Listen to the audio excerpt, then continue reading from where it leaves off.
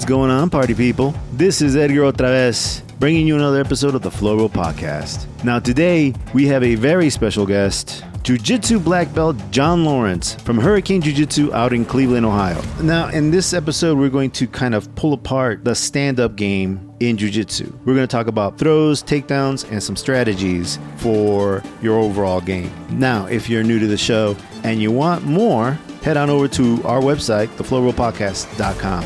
There you'll find a complete catalog of all our episodes and a store where you can purchase some merchandise and support the podcast while you're at it. So one of the things I tried to do with this episode was I tried to conduct it in such a way so that I could split the show in half. So we did gi in the front part of the episode and no gi in the back part of the episode. It's kind of hard to split them because there's so many things that kind of overlap with both. I tried my best to kind of keep them separate, but of course, there is a lot of overlap. So consider that when you're trying to listen to the episode. I love talking to John about jiu-jitsu. He's so analytical. It's the only thing he does. So he really does concentrate just on jiu-jitsu. He's an amazing practitioner of the martial arts, and I just love the heck out of every conversation I have with him. So without further ado, on with the show. Okay, so welcome to another episode of the Flow Roll Podcast. I am Edgar otra vez, and today on the show I have a very special guest, John Lawrence, owner and head instructor of Hurricane Jiu-Jitsu out in Cleveland, and we're going to be talking about takedowns. So how you doing, John, man? It's great to have you back on the podcast.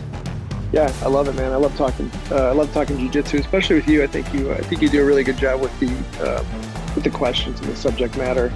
Takedowns should be interesting. So that is straight up, like that's just you want to do a deep dive takedowns. I want to get real nerdy on the takedowns. Oh, okay. So all right. So like because I think, and this is not a knock on just competitors in general, but if I feel like, I mean, we're not judo guys, we're jiu-jitsu guys, right? And a lot of people, a lot of schools, they train on the knees, right? And again, and it's not a knock on any school or anything, but they're trying to minimize injuries, right? When you're rolling, you got one guy right next to you, and you got another guy next to you, and sometimes you bump into him. But if you're on the ground already, it's not a big deal. But if you're like doing a blast double, a bunch of people are gonna get wrecked. Yeah, I agree. So just in general, like the takedowns aren't the best, I think. I'm speaking generally, just in competition and jiu-jitsu players in general. But I see. Let's just start from the point of what are some basic strategies, other than the obvious, getting someone to the ground. What are your basic strategies for, and we'll start with the gi. We'll try to answer for both gi and no gi. But what are some basic strategies for you when you're on the feet, trying to get the person to the ground so you can actually initiate some jiu-jitsu? Okay. Yeah, I think it's wise to break it down between gi and no gi because those are two very different things. I think it's really important to make the distinction also between, and I'll just ask you this, do you mean in the training room or do you mean in competition? Because I think those are two very different questions as well. Well, let me see if I'm following you right. Because in the training room, you're training the takedown or the throw, you're not going full blast, right? Even when you are sparring, doing a takedown, again, a blast double on your partner is going to be different than on your opponent in competition, right? Is that what you're trying to say? That's a small part of it, but also let's just say one piece of it is how stubborn you're willing to be on your feet if you are or aren't getting what you want, because that could be incredibly unproductive if you're in the training room to spend, in certain circumstances, to spend 5 full minutes or 7 full minutes or whatever your round is, basically just grip fighting on your feet. I mean, if you did that every day, in the training room, if you did it every day, it would be a profound waste of time. Yeah. But on the other hand, if you're talking about a competitive environment where you've got a game plan and you've got a handful of movements that you've drilled and repped over the course of several weeks, I think that's exactly what you want to do. I think you want to be stubborn on your feet, find the grips that you've drilled yourself to find. So that's what I'm saying is you have to make the distinction between the strategy in the training room or the strategy in a competitive environment. You know what I mean? Yeah. So, okay. So let's talk about the training room a little bit, because I'm glad you made that distinction, because there has been the situation, and I'm sure everybody who's been in a white belt competition has had this happen to them, where they're, like you're saying, someone's really fucking stubborn. They're not going down. He's not shooting. He's just holding your collar and framing you out, and nothing's happening. And you just wasted 4 minutes, and now you have no choice but to like pull guard or something stupid. But Sure. so let's talk about training throws and takedowns. So one of the distinctions you made is, it's like, okay, so there's a difference between maybe competition, takedowns, and just drilling, kind of, or trying to learn a new skill or learn new takedown or throw, right? Because then at that point, you're just trying to acquire the knowledge. And part of doing that is not only listening to your instructor, but also practicing it and getting in the reps, right? So Sure. what are some of the strategies for a person? Let's start with the learning part.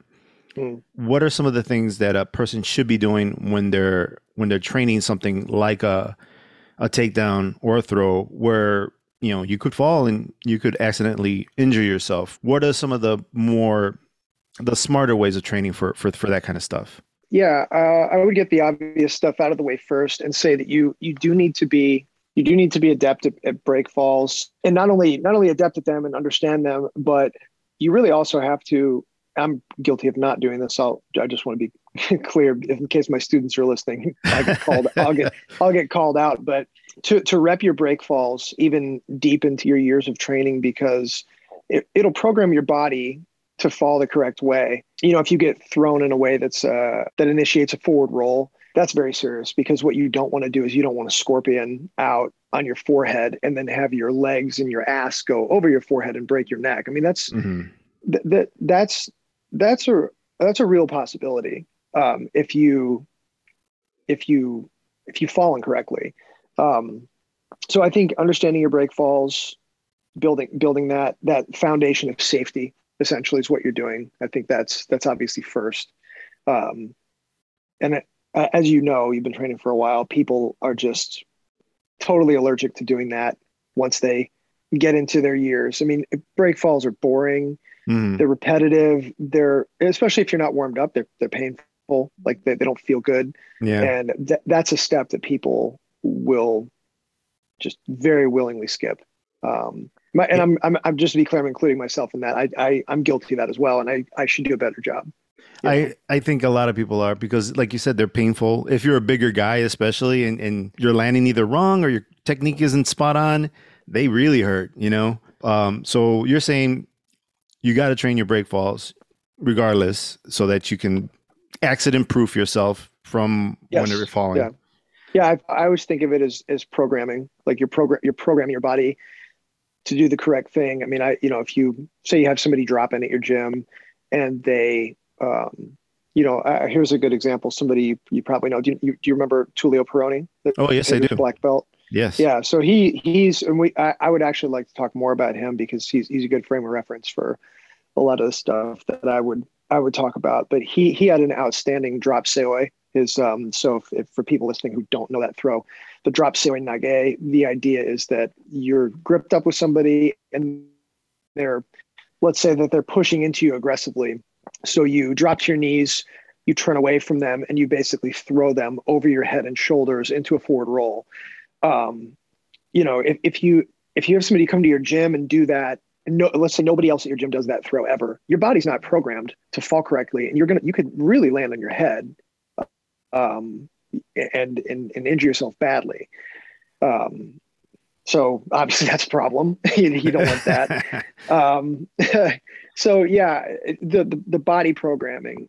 I think another thing in jiu-jitsu that maybe people don't think about enough is your equipment that you're using when you train. In our case, this would be the mats. So if you're training somewhere where it's just 1-inch mats over a concrete floor, that's not good. Yeah. Now I'm not saying if that's the only place you have to train, that's just the way it is. But I think, especially now, the way that the sport has evolved, like gym owners have access to more evolved sprung floor systems. And I think it's essential at this point, and it increases safety pretty dramatically, I think, as opposed to just mats over concrete. We've got a sprung floor system in my gym. I don't think it's the best system you could have, but it's very good. Fuji just came out with an insane sprung floor system that I want very badly for my gym. But I priced it out, and it would be like $20,000 just to do the sprung floor. Like, wow. I'm not even talking about mats on top of it. So, it's prohibitive still. But anyway, so I thought I would throw that in as well. I think a lot of people wouldn't consider, the mats and the equipment that they're using. But that's really important, to have a good surface to fall on. Yeah. What do you think about having the crash mat? You don't like the crash mat? You prefer the spring floor, or? I have one, but a crash pad, even if you have a large one, can only really service like one group, possibly two groups. Mm-hmm. And in my case, if I have a class of 40 or 50 people, like not everybody's going to get crash pad time. Yeah. That's more like for private lessons or something. Yeah. Yeah. We do, like I said, we have a crash pad, and it gets used, but like not everybody's going to get a chance to use it. Yeah. That's the same, similar situation with my experience in terms of crash pads. But yeah, like the sprung floor, it makes a big difference, man. It's incredible. It's incredible. It is a huge difference, because Viana Brothers has the sprung floor. And I remember I went to a new gym after I left Viana Brothers, and it was, mats on concrete, but, it was a giant facility. Yeah. But I remember landing the first time, and I'm like, God damn, that hurt a little bit. Your bones will ache after that. Oh yeah. Oh it's yeah. Not good. No, it's not. It's not. And at that particular school, the head instructor had a judo black belt. So judo was part of the instruction, and it was a little rough. Yeah. That I think that's maybe more of an asterisk. I think the break, let's just say break falls first. The equipment is also important. And then again, something that I really have to force people to understand and reap the reward of is superior grip fighting technique. If we're talking about gi jiu-jitsu, this is the wrestling equivalent to hand control, wrist control, and head position. It's just as important. And man, I mean, I've got some really coachable students who understand how important grip fighting is and how important it is to drill it. And they inevitably reap the rewards, because going back to Tulio, Pedro's black belt, who's also a black belt in judo, he was the best grip fighter. To this day, he's still the best grip fighter I've ever trained with. And then to this day, he's still the best person I've ever trained with in terms of his takedowns in gi Brazilian jiu-jitsu. I couldn't say the same maybe for no gi. I didn't even train a lot with him no gi, but he was a nightmare. I mean, he would just let you grab his collar. He understood fully that he could break the grip and then do whatever he wanted. I mean, you didn't even want to touch the guy. Yeah. That's kind of awesome, man. Cause it's like, okay, so he's like, yeah, come and grab me. I'm going to break the grip off, and then I'm going to throw you, there's no place to hide at that point. No, it's awful. A lot of the takedown series that I teach at my gym are predicated on not you getting the optimal grip that you want, but it's keying off of like the person making that primary grip on your collar and then reacting based on that. Because I got that from Tulio. Like, it was just, if somebody, like, to visualize here, if you and I are in an open stance, like we slap, bump, we're standing and we go, and we have no connection to each other at all. Let's say that I want your sleeve, right? We can literally do this right now. If you just put your hands up, it's like, we're going, right? And I want your sleeve. And so every time I reach for your sleeve, you move it. Mm-hmm. And then I try to find it, and I try to find the other one, and you move that one. But if I stand there and your hand comes to my collar, I know exactly where your hand is going to be. So now it's mine, and I break the grip and I have it. That was his strategy when I would train with him. Tulio would allow you to make the primary collar grip because he knew that's where your hand was going to be. And as your hand was going to his collar, his hands were coming to meet you. It was totally predictable where your sleeve grip was going to be. And then he had it. And then once he had your sleeve, he hunted for his second grip. And then, like I said, he just threw you with whatever he wanted, So then at that point, let's say the person, generally speaking, most people will reach out with their right hand. Exactly. Yeah. So do you think that's the right grip to start with? Would you rather grab the collar, or do you rather go with the sleeve first, then the collar? Yeah. So that's the thing, is it really depends on how the skills and the attributes match up in terms of grip fighting. So if I'm going against somebody and I know that my grip fighting is better than theirs, like I can reach out and grab their collar and then start to move them around with it, push pull, find the second grip that I want. But I feel like if their grip fighting is superior, pretty much wherever you touch that person, you're going to pay for it. Which is why I put such a premium on having superior grip fighting. I mean, if you go with somebody who's got better grip fighting than you, it feels like you're slowly being pulled underwater. It feels like you're not going to. It feels like you're not going to have success, and that can give people like a deep sense of dread. You know. So just talking about grip fighting, now you have somebody, let's say he's crazy strong. He's got pop by forearms. Right. He puts that hand on that collar and you can't break it off. What do you do at that point? Do you change your strategy, or do you just use that to your advantage? Do you pull guard? What do you do at that point? You can't get this guy off you. Right. I would say if you make that an absolute statement, that can definitely be a problem. I would just pause and say that 90% of the time when people complain that they can't break somebody's grip off their collar, it's not a strength issue. It's a technical issue. Okay. It's something about the way that they've gripped, the way that they've angled their body, the angle at which they're trying to break the grip, even their timing. You know, there are little timing tricks that you can use to break somebody's grip off of your collar. So I would just like pause and just asterisk there and just say, like, most of the time people are like, he's too strong. And then me, not being a particularly strong person at all, I can pop this guy's grip right off my collar. And it has nothing to do with the fact that, like, I can bench press a lot or that I've got big forearms. Like I'm skinny. You know what I mean? Now, that being said, yeah, I think you can get to a point of no return where, like, say somebody has like a strong collar grip and then they're fully controlling your sleeve as well. Where again, like, you just kind of feel like you're on ice skates at that point with a lot of guys. Then it might be appropriate to pull guard in a way that is not passive.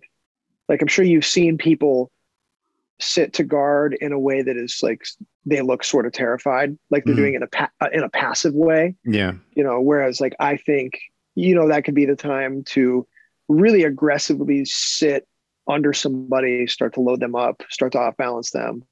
I'm not against guard pulling. I'm really big on takedowns, but, like, also there's a time and a place for everything, you know. What do you prefer when it comes to the gi?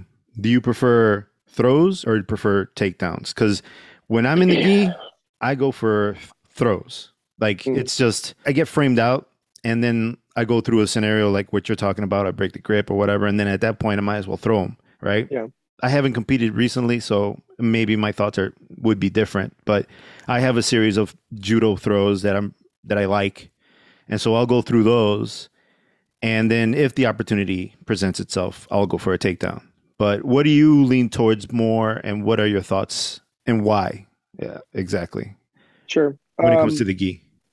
Yeah, I would say just generally speaking, and then we can break it down, I prefer throws. There are a few reasons why I prefer throws, but that's kind of where I land. On gi Brazilian Jiu-Jitsu, you would want a very adept throwing game supplemented by, like, some fundamental, like, some basic wrestling knowledge. You can't not know how to wrestle because people will exploit that. Yeah. I've trained with guys who are pure judo guys, and I'm talking about judo guys under the post 2012 rule set, or whenever it was that they changed the rules where you couldn't grab the legs anymore. Are you aware of this rule? Yeah, I am aware of that rule because I guess it had something to do with wrestlers getting in there and making a mess of things. But correct. Yeah, which is hilarious. They wouldn't just evolve, but that's a topic for another day, maybe.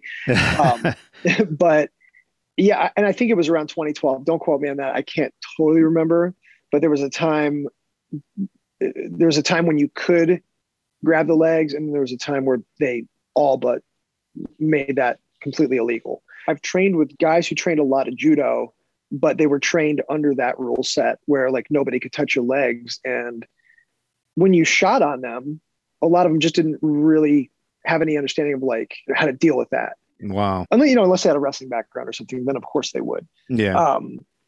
But yeah, so I think, if you're wearing a gi, I mean, just look at Olympic judo. I mean, those are the guys with, like, some of the best, not some of the best takedowns in the world. And I think having a gi on, I mean, you've got essentially a series of ropes wrapped around your body, the belt being one, but then the collar being another, and then the sleeves and the pants being just an additional series of ropes. And it's like, well, not only can you use them to throw people, but you can use them to like stifle a wrestler.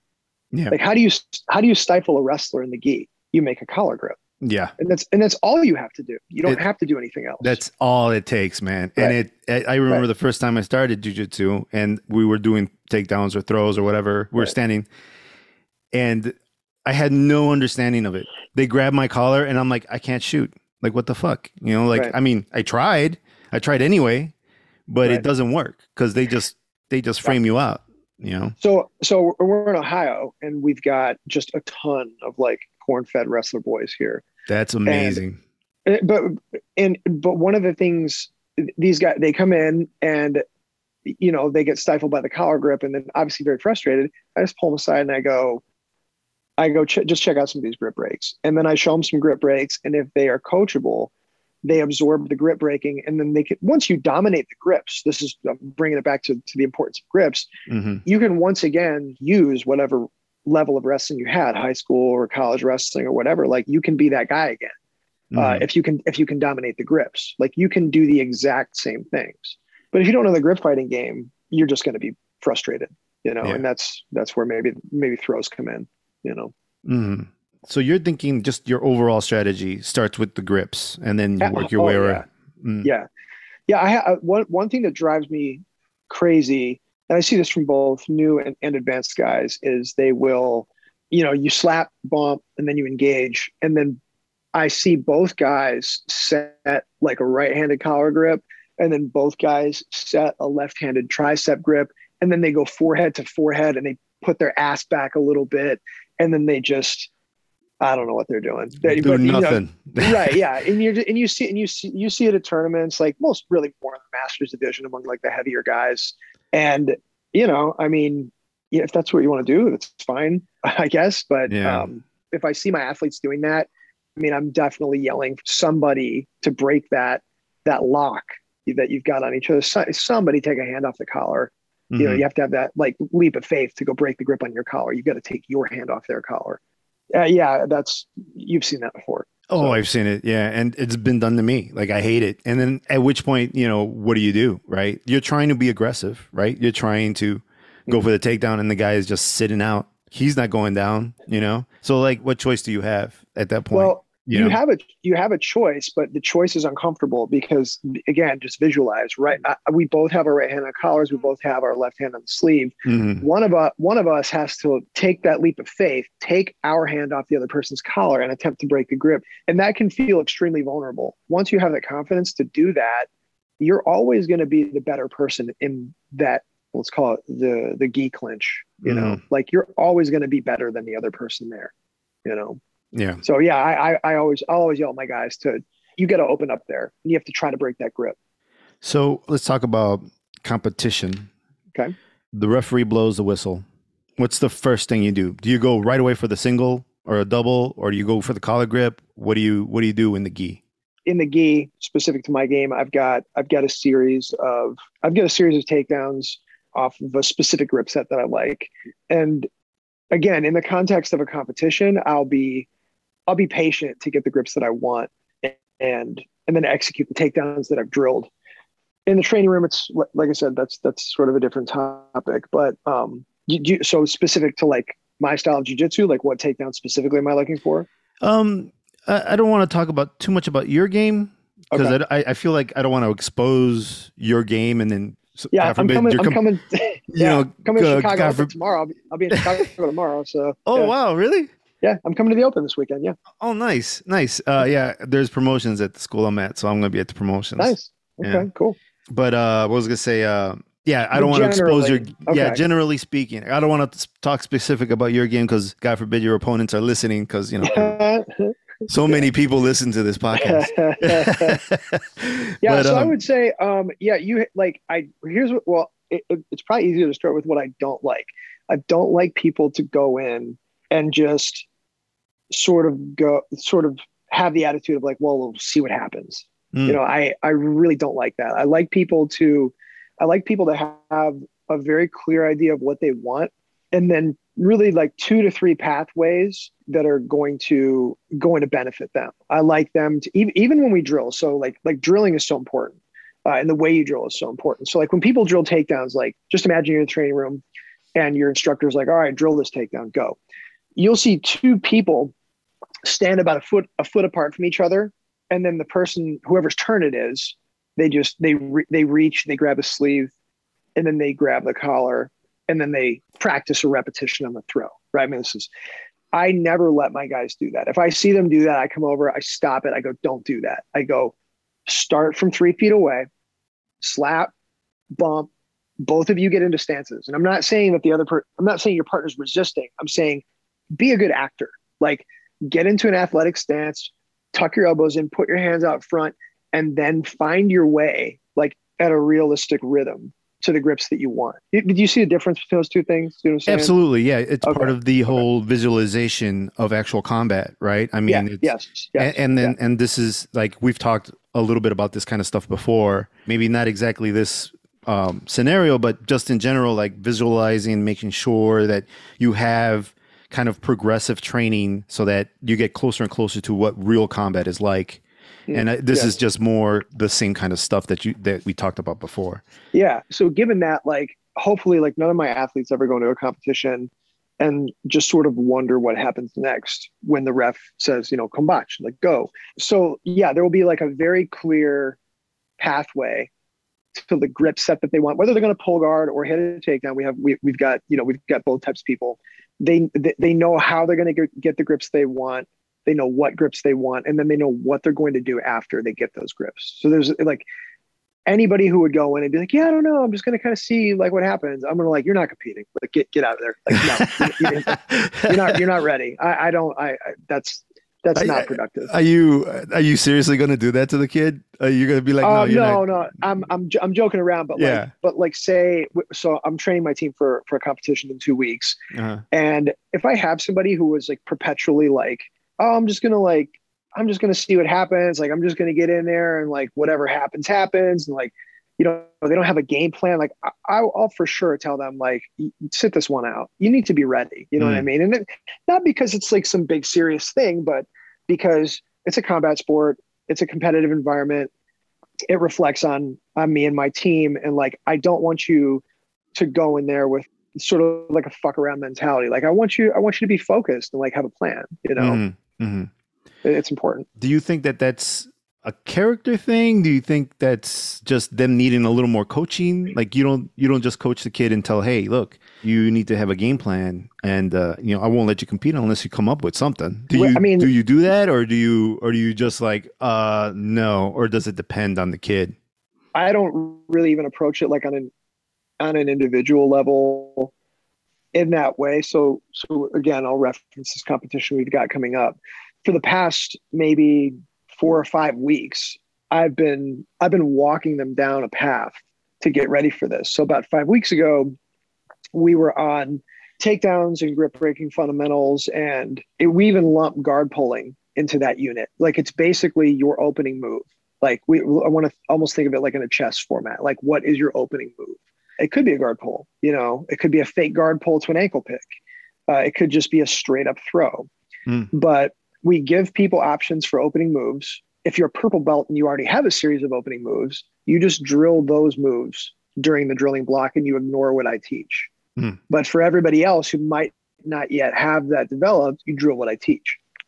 And then we follow that up to passing the guard for a couple of weeks. And then as you pass the guard, the person resists by turning away from you, trying to avoid the passing points, and you take the back and you get a finish. So I'm trying to draw everybody like a very linear pathway from start to finish in the weeks leading up to the competition.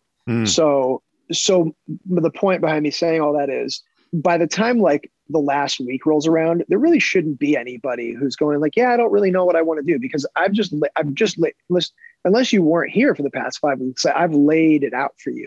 You should have some idea of like what your path to victory is. Otherwise, you either haven't been paying attention or haven't been coming to class. That's amazing. That's amazing that you do that for your competitors, because you're right. It's not like a month out, 2 months out. You're not learning anything new at this point. You're just getting better at the Yeah. things you already have. You're not Yeah. supposed to be trying new shit on the mat on the competition day. That's like Right. the wrong time to try a drop sayonagi you never tried, you know? Agree. And to that point, like when we were doing back takes one day, we'll have some guys, and they mean well because they just love jujitsu, and I'm not hating, but like I'll say, guys, go hit your back takes, and then I'll see a guy who's been training for a little while, and he's trying to like hit a berimbolo to the back. Mm. Now, some of my guys are ninjas at berimbolo to the back. Some of them are really good. This person in particular, not good at it at all. It's not saying that they shouldn't drill that skill, but I go, do you do that when you roll? And they're like, oh, I'm trying to figure it out. I go, it's not figure it out time. It's sharpen knives you've already got strong time. Like that's what it's time for. Now, after the competition, if you want to drill that, you should do that because you should learn new jujitsu and you should get good at that. But yeah, 3, 4, 5 weeks out, like we're not working like the new thing that you maybe want to try because it's not going to pay off well. Yeah. It's not the time. No, it's not. Yeah. Yeah. So I like some of what you're talking about because you gotta imagine success. And again, we've talked a little bit about this kind of stuff. I think I've mentioned this in the podcast before. When I was training to box for the first time or kickbox for the first time, my instructor laid out a whole scenario. Like, okay, this is what we're gonna do. This is how you explained everything verbally to me, what the competition was gonna be like. And then we did with ref and everything. We did a mock round with somebody, and so we sparred, but then like somebody came into the corner, the corner man came out and gave me water, all that stuff. Like we made it like it was an actual match. Like right before the bell rang, the corner man jumps out, pulls the stool out, boom, boom, boom, and you go, right? So like making it as close as to what it would be like to actually compete, I think is one of the things that really makes you stand out as an instructor, because it's not something I see too often. I've been in a few schools already, and it's not something I've seen. So it's I give you props for that, because that is, I think, very important for success, to be able to imagine, not only like have this scenario where you play this out and stuff, but also have a plan in your head and imagine. You hear it from everybody, every coach, every motivational speaker. They all say you got to imagine what you're doing so that you can actually accomplish it. But it's not just about, oh, I'm going to go in there, I'm going to raise my hand. It's like, what are the steps all the way up to that point to raise your hand? I think that's amazing that you do all these things and you tell the people, oh no, you can't practice being bolo right now. This is you're 5 weeks out. This is not the time for meeting bolo. That's really cool that you have that in your head for your students. Definitely structured out. I mean, we've known that this competition was coming up for, like probably 3 or 4 months now. And, whoever it is that you can get to register, sometimes a lot of people want to jump into the competition. Sometimes a lot of people don't. That's just the way it is. But it doesn't matter if there's like 10 people registered. If it's like a local competition and like I endorse it to my team, then we basically just sort of railroad the curriculum. Like whatever we're on, we're going, okay, it's comp prep time. And the people who don't compete, I just say, you're going to benefit from this too, because this is going to be a tremendous focus for you. Like if you don't compete, you still hear people who aren't competitors. They talk about like, they'll get on Reddit. They'll ask about like, how do I develop my A game? That's exactly what we're doing. We're developing an A game. It's just people who only roll in the training room call it A game. And then people who compete call it a game plan. Like that's the only difference. Wait a minute. I'm not, I mean, I followed you up until you kind of said, okay, well, people who only train call it A game, and people who complete is game plan. What's the difference exactly? There's no difference. That's my point. It's the same thing, just going by two different names. So like I tell the people, like when we have one of these competitions and I'm getting the entire school, we're all getting ready for it. Even if everybody's not competing, we're all going to get ready for it. Like I said, people who don't compete, they still want to know, how do I develop my A game? Like, what's my A game? I mean, you've heard this phrase before, right? Mm-hmm. And I've heard this from people who have no aspirations of competing whatsoever, and that's fine. But everybody benefits from the prep, because the people who only train in the training room are developing their A game, and the competitors are developing their game plan. But it's the same thing. You know what I mean? Like there's no difference between the two. I have to agree. Like anybody who trains has a little curiosity of what it's like to be a competitor, even if they're afraid or for whatever reason can't compete because time restraints or whatever. But everybody has a curiosity as to was it like to actually train like a competitor. So I think this is good for everybody. I mean, it's good. It's good even for the non-competitor because, like you're right, it brings everybody up a level because the competitors are giving it all they're giving it all in the training room, and the guy who's not competing, who's practicing with these guys, he's gonna feel it and he's gonna be pushed up to the next level too. So I mean, it's good for everybody. I would just like to be clear while we're on the subject, because I know I'm very pro competition. I know that it's not for everybody. It can be a pretty intense endeavor depending on like your disposition. Like I think it can be very high anxiety for a lot of people. Some people that I train, I have no interest in seeing them compete because I just know that they could. You know what I mean? So like I don't need to see it. Like I got a couple guys who I don't think have ever competed. They're like brown belts now. And I just know like this guy could go and turn it on. I don't need to see it.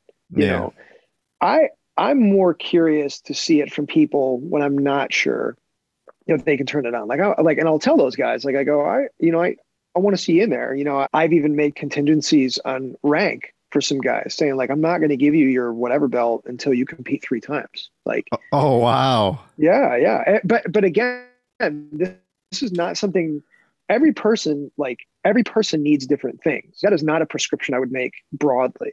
Okay. But like on an individual level, like I absolutely would. I would say like, I want to see you compete 3 times. If you don't want to, that's fine, but you're going to be sitting at blue belt for the next 4 to 6 years then. Ooh. Like, and I'm fine with that. Like but I would also say, as I'm saying, it's not for everybody. And I fully respect that. I don't have a lot of patience for, I guess we just call it like the excuses as to why you can't. You know what I mean? It's like, I know there are some exceptions to this. Again, I want to be very clear. I know there's some exceptions, but your schedule, finances, if you really want to do it, you can find a way to do it. And if you don't really want to, like, there's nothing wrong with that. I want to be very clear. Like, there's nothing wrong with not having the desire to do it. But what I don't like is double speak. I don't like people to say like, man, I'd really like to get in there, but this, I'd really love to get in there, but that. I've said a few times, well, maybe tone this down a little bit, but I've said like, I've said like, they're like, oh, I just, my schedule. And I go, look, if I told you that Sofia Vergara was waiting for you in a hotel room downtown on Saturday and your schedule wasn't looking so good, you'd fucking find a way. You know what I'm saying? Like, don't tell me about your schedule. Yeah. And again, like, if you don't have that desire, like there is nothing wrong with that. I don't like to hear people say that they want to, but they can't, because like with very few exceptions, everybody can find a way. If I had somebody who was really talented and really hungry, like I would pay their registration if they couldn't afford it to get into a competition, like maybe we should edit that out. No, but that's like where my heart's at on it. Like I feel like it's for the right person, like competing is really important, Okay. So just a takeaway from that, John will fund your competition if you really. Can I please leave this in? I just want to say again, like, I'm not trying to sound callous. Like, I do understand that people have like really busy schedules. I'm not trying to disrespect that at all. I'm just, you know where I'm coming from. I'm not trying to be a jerk. I know where you're coming from because there's the person who can't, for whatever reason, like actually can't. And there are people who truly can't. I'm just saying, like, I feel like it's overrepresented a little bit. That's all I'm saying. I think I know what you're talking about. And I don't want to make it look like they're cowardice. And again, I want to tone it down too, but I think I know what you're talking about because they want to, but they're afraid.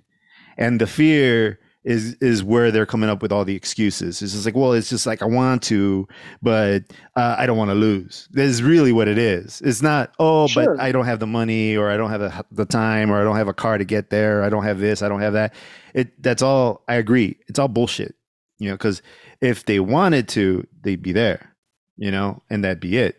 Totally. No, You know. I think you make an outstanding point. Like, just imagine a scenario where the person has a crystal ball and they know that if they get in and they fight hard, like they're going to go 4-0 and they're going to be on the gold medal podium. Yeah. Like they're going to find a way. They're going to find a way to get there. You know what I mean? Like they're going to compete. Yeah. They'd show up and be like, I'm here to get my medal. Yeah. That would be the attitude. And I think that I actually, like, to that point, I think the best competitors in the world, they do feel that way. Yeah. That's exactly how they feel. Then that's the attitude that you should have when it comes to like competition, right? I mean, you should just, I'm here to get my medal, You got to take it away from me, but it's my medal. I've had students tell me, I've had students actually, like, it's sort of the reverse of what we were just talking about. They've said to me like, hey, I'm going to compete this weekend. And then the next sentence out of their mouth is, I know I'm probably not going to do well. And I'm like, stop right there. I go, you're not competing. Like that is not a mindset like that I will endorse going into a competition. Like, you can't think or say to yourself, I know I'm probably not going to do well. That builds a terrible habit, When I competed in the past, I always had the focus for like first place, but I didn't want to say anything because I was so superstitious. I didn't want to say I'm going to win, or I'm going to do this. I don't want to. I think that's fine. Yeah. But in my head, I'm like, I want first place. I want to win. I want to get my hand raised. I want to, do whatever. I'm going to win. But me personally, like, I wouldn't say, oh, well, I'm here to win. I'm not. I think for some people, I think, at least for me, I feel like it's a little disrespectful. If I show up and I'd be like, I'm here to beat you, it's a little arrogant, right? Like, it might come if you verbalize it, you mean? Yeah, sure. That's rude. I wouldn't do that. So like I wouldn't say that, but I wouldn't even say that to my coach. Like, I wouldn't be like, oh, coach, I'm here to win. So just watch me, I would never. And that's just me, because I feel like it's a little too much. And then, and again, but it goes back to what you're saying. Maybe I do have a problem with that. Maybe I'm like, well, maybe I don't want to say that I'm here to win because maybe I might lose, and then I'm going to be eating crow afterwards, I'm with all that. I agree. But I'm getting the sense that I've completely railroaded us off of takedowns, by the way. No, this is all good, because we're going to circle back to no-gi, because I think this is important. We've talked about this kind of stuff before, like mentality and stuff like that, but I think it's necessary because, especially when it comes to takedowns, you have to be aggressive, right? You can't be passive. And if you're passive at any part of this, I think especially when it comes to takedowns and throws, you're gonna land on your head. You're gonna get thrown in the air. It's not gonna be good for you. So like, I think we spoke about mentality in the past, but I'm glad that we're coming back to this a little bit, because I think you have to think about these things, and I think part of what you're talking about, especially when it comes to the way you teach, especially, I love the way a lot of what you're doing, going back to what we were talking about before. I think the progressive training that you do, going from doing reps to 20% to 30%, 40%, and then going live, all that stuff, I think it's part of the mentality that you have for competing. I think, and it's just kind of so ingrained in everything you do and in the training that you do. I think there's no avoiding this conversation, So okay. I think it's cool. I love hearing it every time you talk about it too. But so anyway, let's get back to no-gi throws and takedowns. Let's talk about no-gi a little bit. And if we're being repetitive, that's fine. You could just say, hey, we already said that. So I'm going to repeat some of these questions. But what are some of the strategies for getting a person to the ground with no-gi? We've already covered the equipment and stuff. What would be different when it comes to no-gi? I think just as it's clear that when you're wearing a gi, it seems that throws and a judo style seems to favor that equipment and that attire. I think it's perfectly clear that wrestling is exactly what you need, no gi. So I would just start by saying that. I think it's probably going to be obvious to most people. Yeah. Um, Guys like John Danaher don't even like to call it wrestling, like wrestling for jiu-jitsu. They just prefer instead, and I agree with this, to just integrate that style of takedowns and just sort of like bring it under the umbrella of jiu-jitsu. Just call that Brazilian jiu-jitsu, if that makes sense. So it's Yeah. like not like we don't train wrestling and then jiu-jitsu. This is the jiu-jitsu that we train. This is the grappling we train. It's like very, very takedown heavy. But it might take some years to disentangle it from wrestling completely. Yeah. But yeah, In the end, it's all grappling, right? So yeah, absolutely. I think it's a more athletic endeavor. Might be an oversimplification, but I'm ready to stand behind that statement. I think I it's absolutely agree. I mean, yeah, no-gi in general, just because there's nothing to slow you down. There's no grips. There's no drag because of the clothing. It's very yeah. slippery. It's a much more active, much more aggressive game than no-gi. I tend to agree, and I think when you watch college wrestling too, it's part of it is you're sort of beholden to the rules and the stalling calls, but it's very, very, very fast paced. Yeah, I think, but I think what you need no gi is you have to have good hand fighting, good head position. You need to be aware of angles and pressure, and again, you need 2 to 3 strong setups and takedown pathways. I would also say that wrestlers what they struggle with, even if it's no gi, is they struggle with the transition from feet to floor when it comes to getting caught in submissions. Mm, And not just neck stuff, not just guillotine chokes, but also now leg entanglements. If you shoot a single leg takedown and you bring that person's leg in between yours, they can execute what's known as kani basami, or a flying scissor takedown, which is going to land them in the saddle position, and then you can get inside heel hooked without even knowing what the hell happened to you. yeah. So that's I would say that's the one learning curve for wrestlers, is understanding how to go from the feet to the floor and then also wrestle themselves into a favorable position. So that's actually something I kind of glossed over on the gi questions, but you kind of covered it in terms of flow. But yeah, like you want to land in a position that will continue to get you success, right? You want to land in such a way so that you know that you can get mount and then get choked or get a choke or get side control, get a kimura or whatever you're going to get. You're going to land in a favorable position. It sounds like you already do that kind of stuff. Like you already have those plans set. And so like let's say again, with the blast double example, you're going to blast double. You know what you're going to end up in. You could possibly end up in someone's guard, but you're ready for that. You're going to pass the guard and then you're going to go into whatever other, pinning position that's going to be favorable for you to win. Do you think about that stuff? And do you think about what happens when you fail? Good question. Cover the first one, but definitely put a little pin on that second one because that's really important. The first one, yeah. So like, I think the double leg is a good example because I think there are a lot of ways that you can do it. There are ways that it's executed in wrestling that doesn't necessarily translate well to jiu-jitsu, because when one wrestler takes another wrestler down in a wrestling match, the person who was taken down is going to turn to their stomach. They're not going to try to do guard. They're not going to try to get you in a submission. They're going to try to get back up to their feet or at least not get pinned. Yeah. So when I teach people how to shoot a double leg in jiu-jitsu, one of the things that I emphasize the most, because it makes the takedown easier, but also because it keeps you out of guard, is a really, really hard angle cut, a really hard cut around the corner.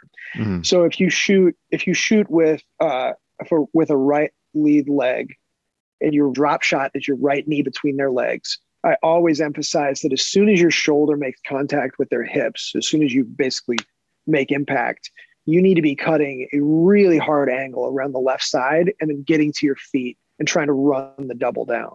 But the emphasis being on the angle cut, because the angle cut is going to save you both from guillotine chokes and then also from the person putting you in any sort of coherent guard position. It saves you from both. Yes. So yeah, I definitely think about that stuff. Yeah. Yeah. At least with the double leg, option two, like, yes, for sure. Those are the things you have to watch out for. You're going to end up in the guard or in half guard, or you're going to get guillotined, right? Those are the things you have to be careful when it comes to those. I like shooting doubles. I 100% agree with the angle cut that you're talking about. Also, like when I land, I try to keep the legs wrapped underneath me, and then I'm going to jump. If their legs are anywhere near me, I'm going to jump out of whatever half guard position and get my legs to the other side. If they manage to get some kind of Sure. guillotine choke, that is one good way to like avoid that, because then my head is going to be on one side and my legs are going to be on the other because I've jumped out of whatever potential guard they may have.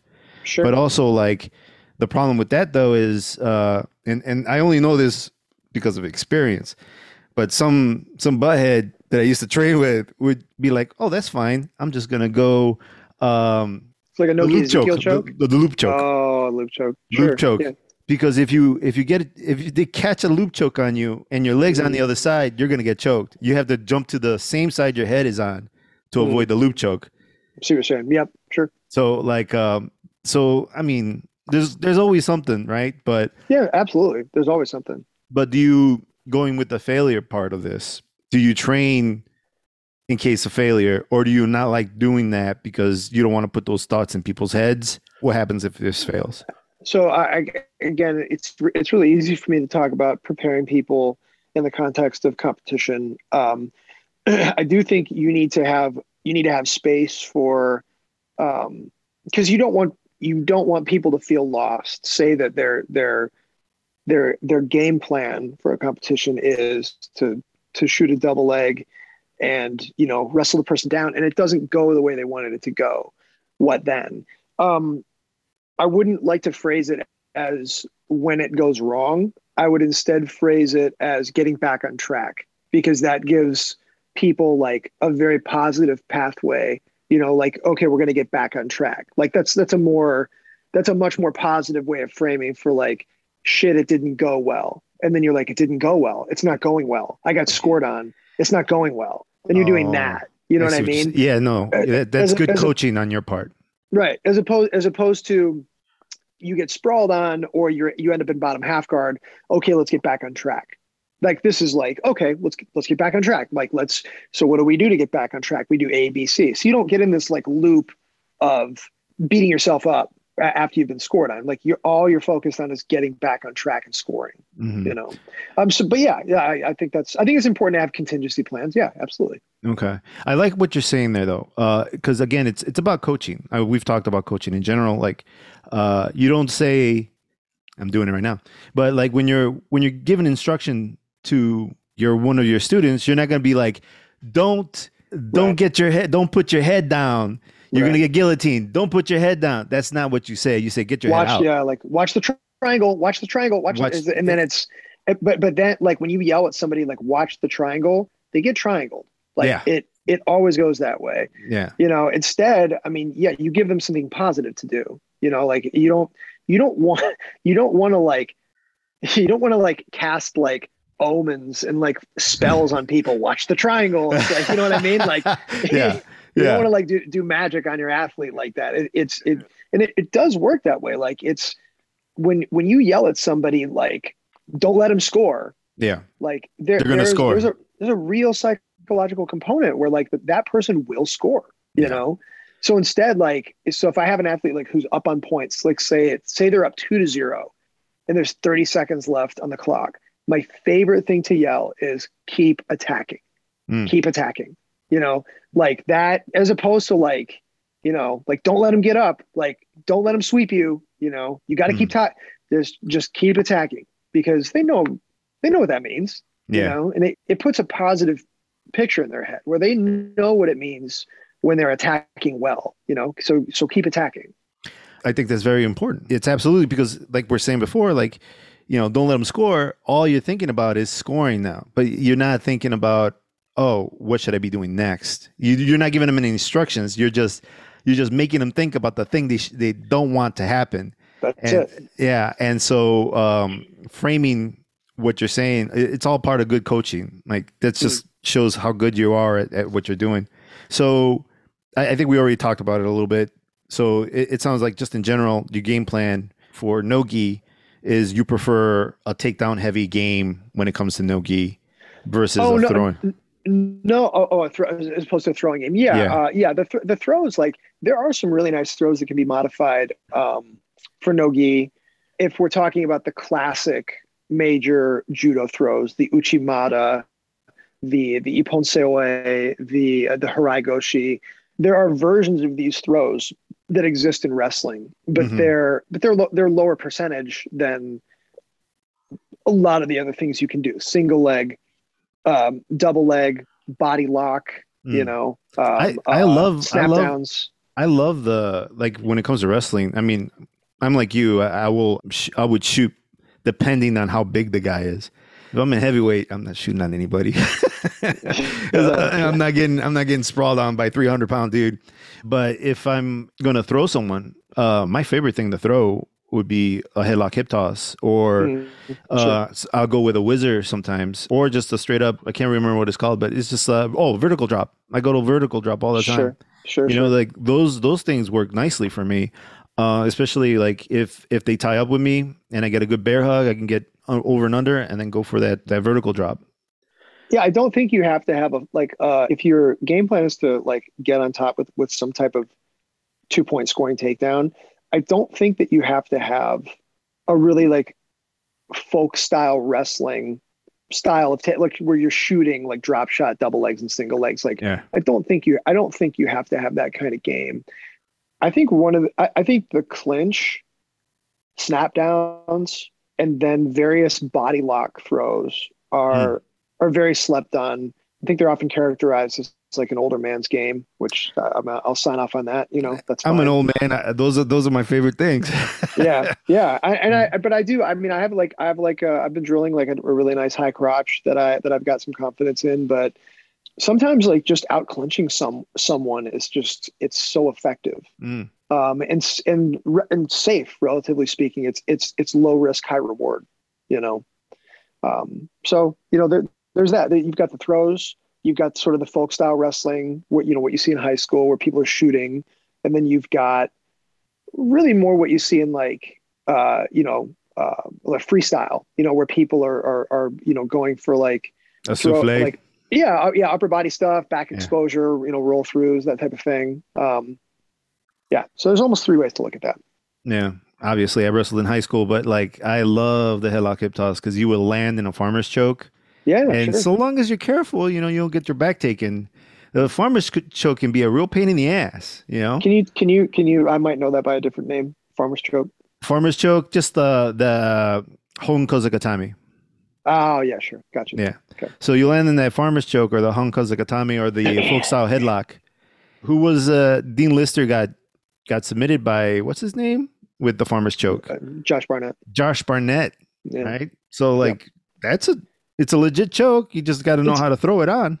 it's a legit choke given given like as long as you're able to have like put a certain amount of weight behind it. I mean, I've got some like rooster weights that aren't going to make that work. But we have a ton of guys at my gym. We call it the scarf hold position. Oh, the scarf hold, yeah. But we've got a ton of guys who will actively seek that from say like top side control. Like they will allow the person on the bottom to get the underhook, and then they'll punch through, grab the head, and go to scarf. It's pretty interesting. This woman, Eastern European lady, she would throw on the farmer's choke, and she was pretty freaking damn good with it, man. Sure, sure. I couldn't get out from under her. She wasn't gonna choke me, but I couldn't breathe either. So like Yeah, it's horrible. it's horrible, and I couldn't get her Yeah, off of me. Like yeah. I remember I sat there, I think for a good round trying to get out. I'm like, I should just tap. Like, what's the point? I'm wasting time here. She's got me. It's a devastating position. If you can dominate the bottom side arm, like with that tricep grip, it's almost, I mean, it's, nothing's inescapable. It's tough. It's tough down there. Yeah, it is, especially if they're freakishly strong or just really good at holding on. That always helps. Yeah, that always helps. So again, we'll revisit the question with the no-gi. What do you do? The whistle blows. What's the first thing you do? You go for a blast Yeah. double. You what Yeah. do you recommend your competitors do? Man, I mean, I feel like my answers really suck, like in terms of like entertainment value. it's just, it's just, I'd like people to understand like basic hand fighting, head position, and then like clinch fundamentals. Mm, And then based on their attributes, hopefully over the course of like whatever competition prep they had, they're going to find 2 to 3 setups and pathways that they can go down and get a takedown. Just so I can make this a little more entertaining, I'll sort of reveal one, like something that I like a lot.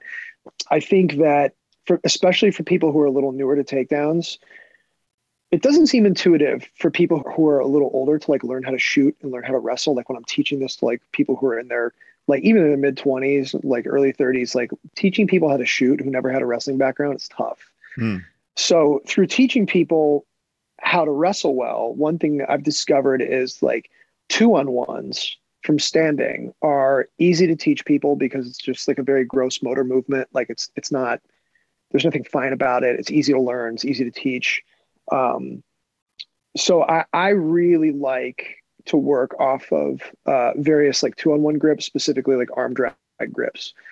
So after I've done my due diligence with good tight elbows, good hand position, good head position, and then good clinch fundamentals, I typically will try to find my way to, to like a 2-on-1 grip. I like the arm drag to trip, which will put me like on like an easy single leg. mm. And then if I ever get anybody leaning into me too hard, I have a pretty good snap down, and then I've got like a whole front headlock series that I'll work a lot. Hmm. But again, like I think the emphasis just needs to be on like unless you're an outstanding competitor already. I would just never recommend that anybody just go in and like improv it. You know what I mean? Like I really want people to like know what they want. So, oh, that speaks for a person in any arena, whether it's like life or jujitsu. You should know what you want, right? No, like yeah, like understand like what your goals are, but then also like how you're going to get there, like how you're going to achieve those goals. And like that is something that I actually don't think is as common as it should be, like not only in grappling, but like also in life. Yeah. People be like, oh, I want to win the worlds. Like, well, how are you going to do that? You're like, well, I'm gonna like drill a lot. It's like, it's just like, I think it's a really important skill to like be able to lay out, like you've got this end goal, and then what are all the incremental steps between where you are and like achieving that goal. Like that should be something that is taught in high school, Yeah. like just that like that skill. And it's not. No, it's not. It's not a skill that anybody is. It's not a skill that's well taught anywhere. Like I mean, I work with some people who have no concept of this kind of thing, and they're like, people high up in the ranks. Like, how did you get here? How did you get here? You don't know how you got here, and you don't know where you're going. Like, and that affects. That's a strategy that you should be employing in every aspect of your life. But let me go back to pieces of control while you're standing. You mentioned grip fighting already, and you've kind of explained that a little bit in terms of arm drags and 2-on-1s and all that. I never thought about head position when it comes to standing and clinching. Like in my head, I don't even think about it. I don't know if it needs to be. I don't know if I'm doing anything wrong now that you mentioned this, but I never thought about it. Head position. I get in a clinch, right? Or a wrestler's clinch or a tie up. I put my hand on the back of his head. He's got the hand on the back of my head. I put my head, on his shoulder, or sometimes I'll take the top of my face or top of my head. And this is a little sneaky thing I like doing. I'll shave my head nice and short, but I have a little stubble, and then I'll just grind my face into the guy's, my head into his face, just to like make it annoying and to maybe prop him up, stand him up and maybe shoot and stuff. But that's the extent of my head positioning. There might be more that I'm not thinking about, but like there's stuff like that. Is there something else that I should be thinking about when it comes to this stuff? I think one of the best ways you can think about the head positioning is imagine that you're forehead to forehead with someone, like, you're bent over, like in a wrestling stance, you're forehead to forehead, but now put your hands behind your back, and then your opponent puts his hands behind his back. So you're forehead to forehead, and you have no other mechanism of control. So then imagine that you have to create like a good angle off of this. This is like a wrestling drill. So what you would do is you would basically use your forehead, and you would push their head out of the way, where your forehead is now in their jaw.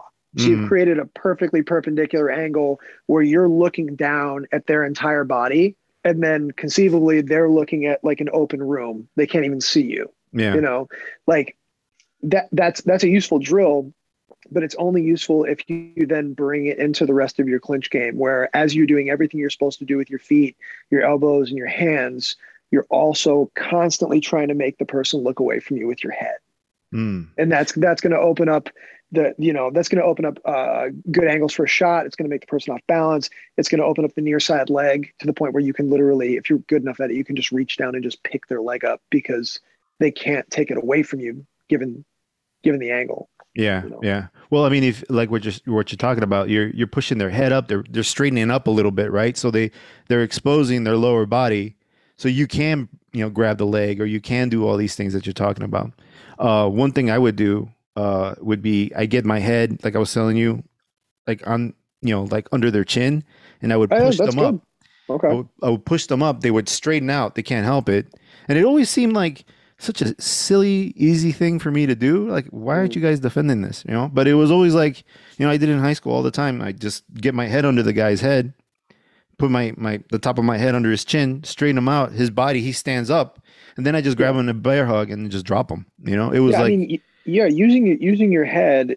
In all of grappling, I think is a really important skill. Maybe not enough people are doing it, but yeah, as you pass the guard, as you pressure into people, as you're wrestling on your feet, your head is basically like a third limb you could use. And it's like that neutral grips in the gi thing. When I see two people locked on like a couple of bulls, it's the same thing in the wrestling clinch. If I have a collar tie and you have a collar tie, and like you've got an elbow and I've got an elbow, and then both of our foreheads are on each other's shoulders, nobody's winning. Yeah. So it's like somebody needs to make a move to upgrade their position, because otherwise, like, what are we doing? Yeah. I just feel like wrestling though is a lot easier to make shit happen. I maybe it's just because I'm more comfortable with wrestling and just the takedowns and stuff. That might be. I don't think a lot of people feel that way. I feel like if you clinch with me, you're gonna get thrown, and if you don't clinch with me, I'm gonna take you down, or I'm gonna attempt a takedown. I'll be honest. I'm an old man. If I shoot the takedown and it doesn't work, and you sprawl on me, I'm fucked. My back is not gonna hold up with another guy my size sprawling on my ass. And it's not me being humble or anything weird. I'm 46 years old. My back is bad. Somebody sprawls on me, I'm flattening out. I know. I get it. Yeah. But like if you tie up with me, I feel pretty good about my wrestling clinch game that I'm going to get some kind of throw. One of the ones that I mentioned, vertical drop, headlock, hip toss. Headlock, hip toss is probably what I'll go for. But if it doesn't work, I'll usually, switch out to something else, get a little tricky, maybe fuck with your feet a little bit, but then, headlock, hip toss or a whizzer. But I think it's cool that you've got that kind of confidence in that part of your game, because I can definitely tell you that, especially when making the transition from gi to no gi, which people often do like a little later, like 6 months to a year in. Yeah, they feel lost. So no, I don't think that's necessary. I mean, it's probably common for like wrestlers, which you've got the wrestling background from high school. I think that's a great attribute to have, like that kind of confidence on your feet, because you get to decide who's on top. Yeah. Like you can, if you want to be on the bottom, you can pull guard, but if you don't want to be on the bottom, then like I said, you get to dictate where it goes, which is that's a major psychological win right out of the gate. If you look at it from the other side and you're a person who's got very poor takedowns and you're going into a competition, somewhere in your head that you don't necessarily get to decide where the match takes place. And that's going to make you more nervous. It's going to make you more tense. and it's going to make you second guess whatever it is that you went in there to do. Hmm.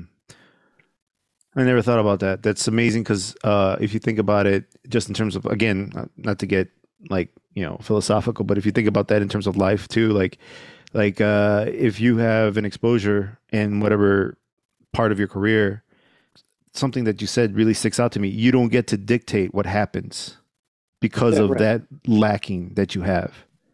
Yeah. Yeah. I always feel like the easiest way to illustrate my point is like through the competitive lens. Hmm. But yeah, I mean, you can look at that like in any kind of position that you're in. If you don't have like the skill set or the attributes or like something to offer, you're basically at the mercy of somebody else. That analogy works, I guess, everywhere, you know? Yeah.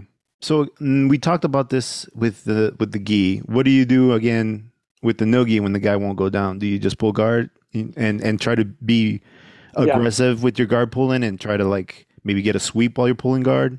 Yeah. Training room, I will not, even if like I'm trying to like be competitive that day, and I'm not trying to be competitive every day.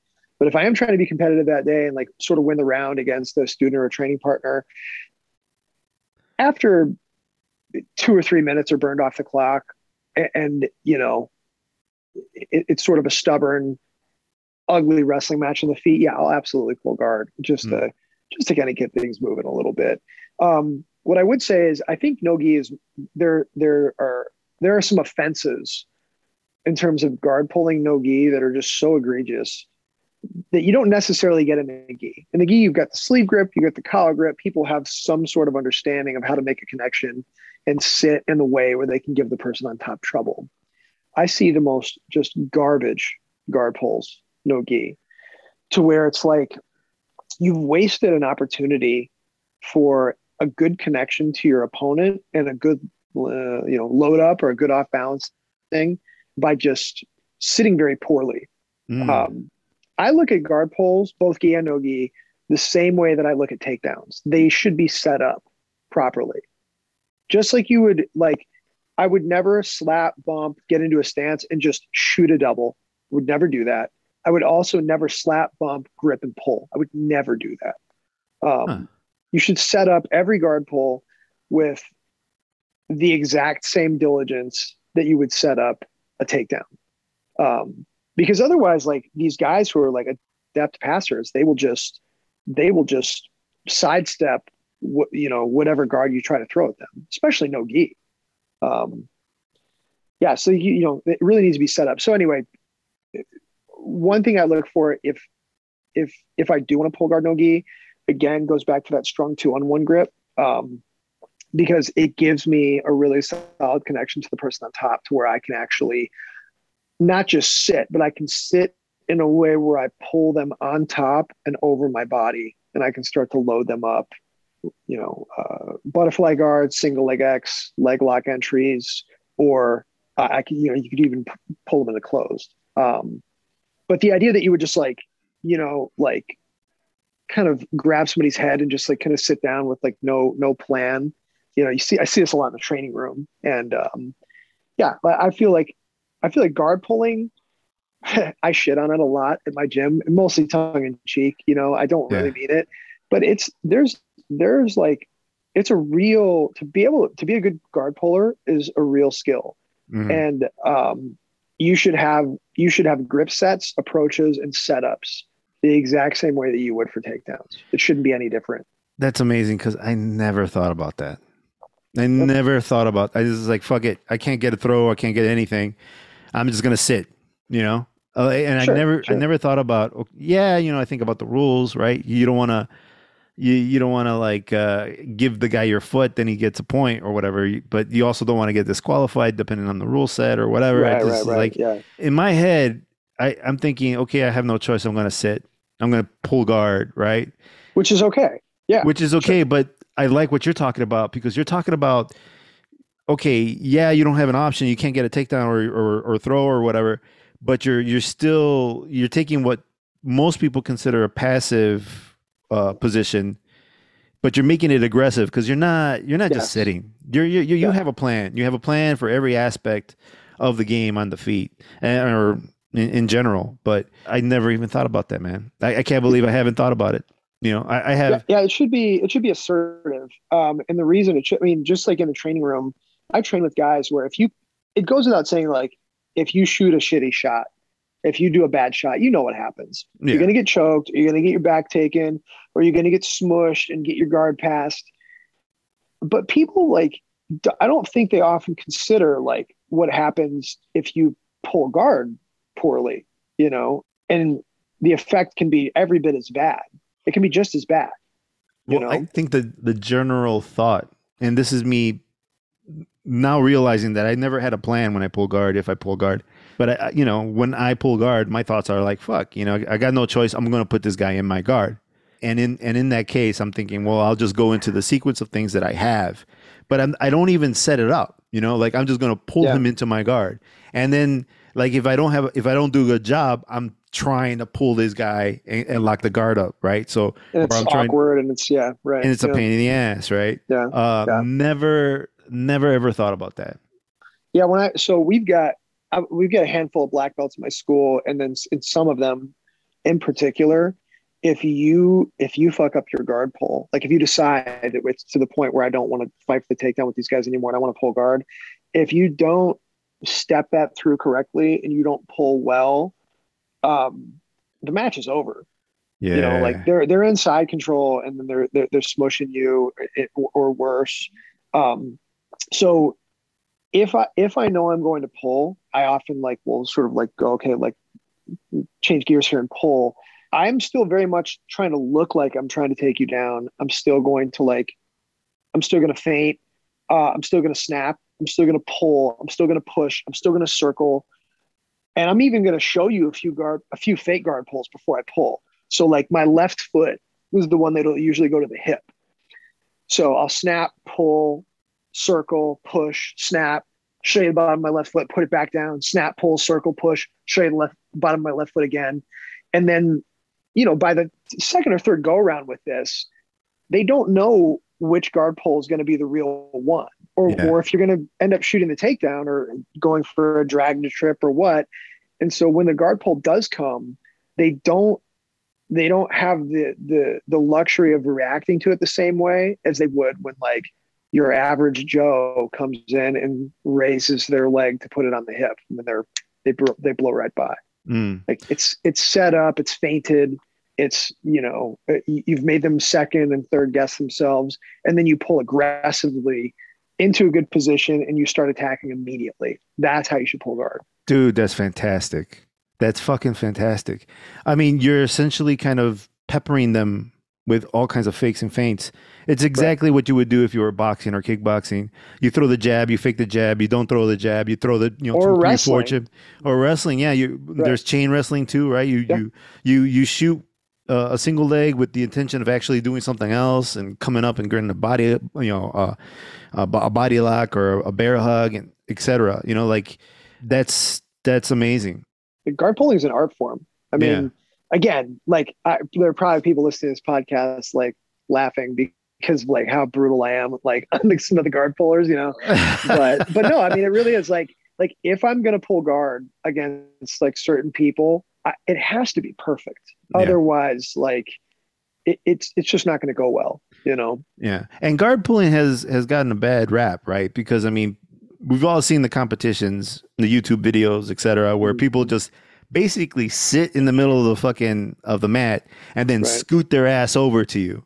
It's like, no, that's not jujitsu. That's just ridiculous. It's and this is even, like, more egregious under, like, certain rule sets, like the no time limit submission only rule set. I just want to go on record right now that I think that rule set sucks. Like, I hate EBI rules. I hate no time limit submission only. For whatever reason, like, I feel like a big chunk of the jiu-jitsu community has like really wanted to move away from points. And I hate a lot of the new rule sets that have emerged with the exception of, like the way that Fight to Win Pro was doing it, like, pre-pandemic, where basically it was like a 7, 8, or a 10-minute match, and, like, 3 judges basically just decided, like, who grappled better. Like, that's it's totally subjective, but, like, They were like, who went for more submissions, who generally had better position, who pushed the pace. Like, I think that was perfect. That was a perfect rule set. This thing where we like put 20 minutes on the clock and then like both of us sort of kind of fuck around for 18 minutes and then we go crazy in the last 2 minutes. Like, I hate it, man. It's so boring. Like, I I don't know. I've competed in those. I thought they were great, but I will admit to I competed in a no time limit one, and there is a time limit.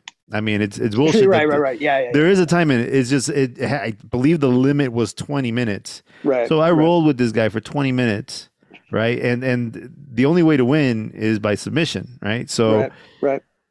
In this particular competition that I'm thinking about, I was rolling with this guy. I couldn't get him.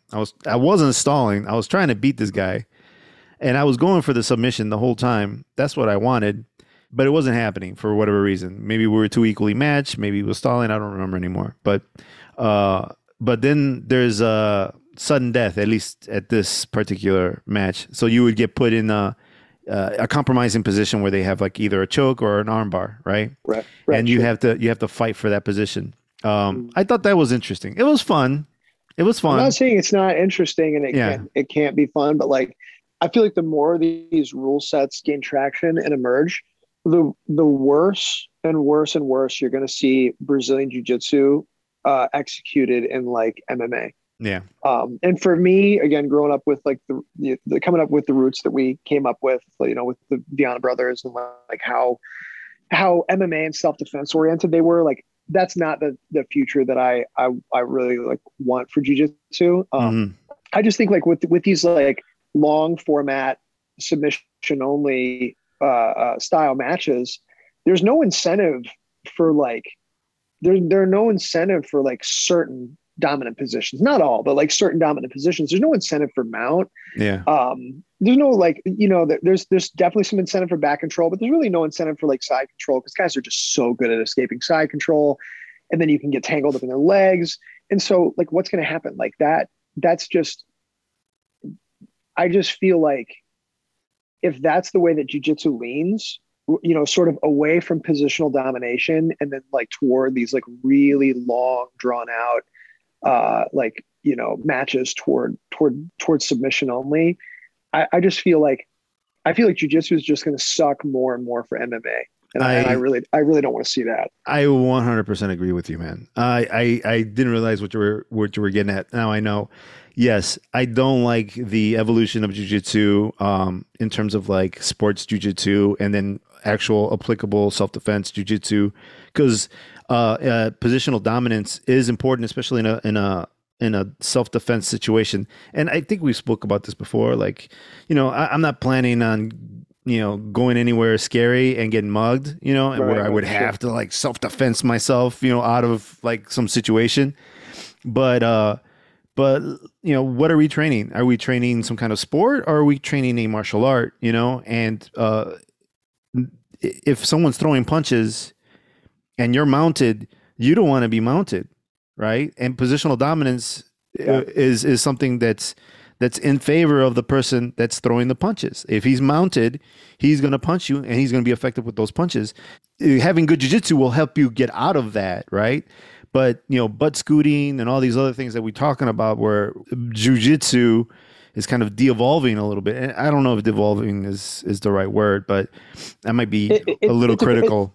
I think it depends. Like, I think the mount position thing illustrates my point really well. So if I was in like a no time limit submission only format against certain guys with certain styles, like I would be very hesitant to mount, given that I can't punch the person, I can't elbow the person to coerce them into turning to give me the back. And it's hard to submit people, say no gi. Mm-hmm. But then the biggest thing is I've just given the person double inside leg position under these conditions to where it's really like quite possible for them to bridge and then enter a very strong leg entanglement. So under the new jiu-jitsu rule sets, like you know, if you're in a no-gi submission only, no time limit match, like your incentive to mount and control the mount well, like drops. Like there's just not that much incentive. Yeah. Whereas like if you could, like I said, I love MMA. Like I've always been a huge MMA fan. I want to see like jujitsu in MMA. I want to see like, I want to see more of it. But like, Mm. it's just, if that's the habit that we're training people on the bottom to not worry so much about being mounted. And we're training people on top to not have a strong incentive to take the mount. I don't want to use the word like devolving. Like I understand you kind of pull away from that word a little bit. Like Yeah. I don't want to use that because I think jujitsu is doing really awesome things right now too. But Yeah. there's something that's misaligned there, which is why I think you should get 4 points, for the mount. It should be scored accordingly. And then after you get those 4 points, if the person can still get you in a strong like leg entanglement and submit you, then like that's how that is. Yeah. But I don't like removing the point incentives for dominant positions because they really do matter, or they No, should matter. they really do matter. I see. I don't know what else can like, no matter how hard you try to make the rules something that would honor jujitsu or honor the roots of self defense, someone's going to figure out, oh, here's a hole. I'm going to try to manipulate the way I do my game and poke through that hole and do something weird. There's always going to be someone trying to hack the system. I don't know how you avoid that other than maybe, again, like yourself being a good coach and being like, no, you want the mount, you want these positions, you want these dominant positions, you want these pinning positions that are going to get you points and that are going to, and that lives in the spirit of self-defense. Because if you get mounted on the street by some dummy, who doesn't know anything, but you feel comfortable getting mounted, and all he knows how to do is smash and punch, you're gonna get jacked. Maybe your jujitsu is good enough to get out from under this 300-pound monster, but you're gonna get jacked in the process. When you can just be aggressive and do what a lot of these, who was it? Ryan Hall. There's the famous Ryan Hall video where he's at a diner and some guy keeps fucking with him, and eventually he just took him down, and all he did is sat on this guy, And that should happen in every single scenario. There should never be a situation where a jiu-jitsu guy gets sat on because he's comfortable being on his back and then gets punched into oblivion. Like, it should all be like Ryan Hall, where Ryan Hall is like sitting on this guy and he just slaps him a few times. The guy turns his back and he just holds on to him until the cop shows up. Right. Yeah. Or did he choke him out? I can't remember. I don't, as I recall, the video was kind of chopped up. Like it was sort of like edited. Like it was like jump cuts. Like I don't really remember. Yeah. But yeah, I mean, like, so again, like for me, like I guess it goes to like a bigger question, which is like, what is the ideal rule set for Brazilian Jiu-Jitsu to like thrive in the best way that it can? And like I said, for me, it's I think like 10 minutes is too long. Like you see this at like adult black belt. Like I just think it's too long. I think 5 minutes is too short. I think somewhere in the range of 7 to 8 minutes, it seems to be a perfect match length,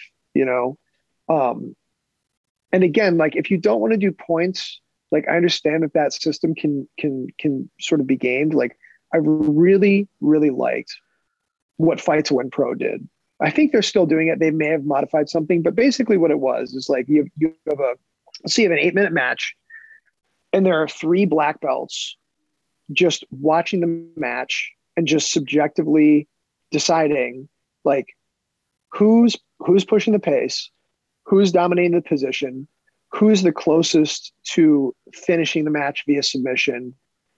And then we sort of like put these factors into a soup and we decide who a winner is. Like, to me, I get that that's maybe not perfect, but to me, there was like something so pure about that, because like I never saw a Fight to Win Pro decision that I didn't agree with. Like, you can watch 2 guys go at it unless it's really fucking close. Like you can watch 2 people go at it and be like, you can be like, I didn't score it.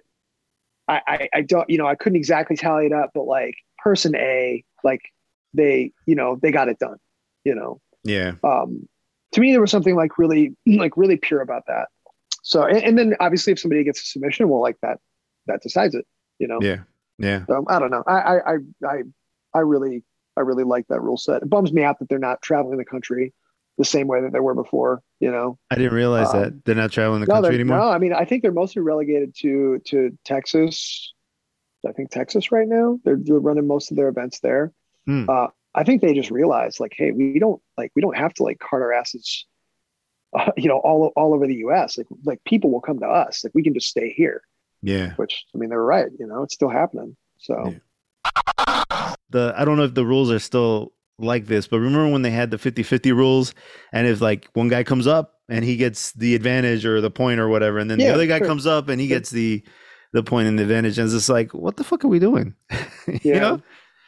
yeah. 50-50 can be a true stalemate sometimes. Less so now with the introduction of leg locks. Like I think you should be able to heel hook in the gi. I think it should be the exact same rules, gi and no gi, and that would basically resolve like every funky rules issue that the IBJJF has. I mean, the IBJJF, like they take a lot of heat for like how goofy their gi rules are. They fixed Uh-huh. the no gi, right? They Yeah. fixed the no gi. They made everything legal essentially.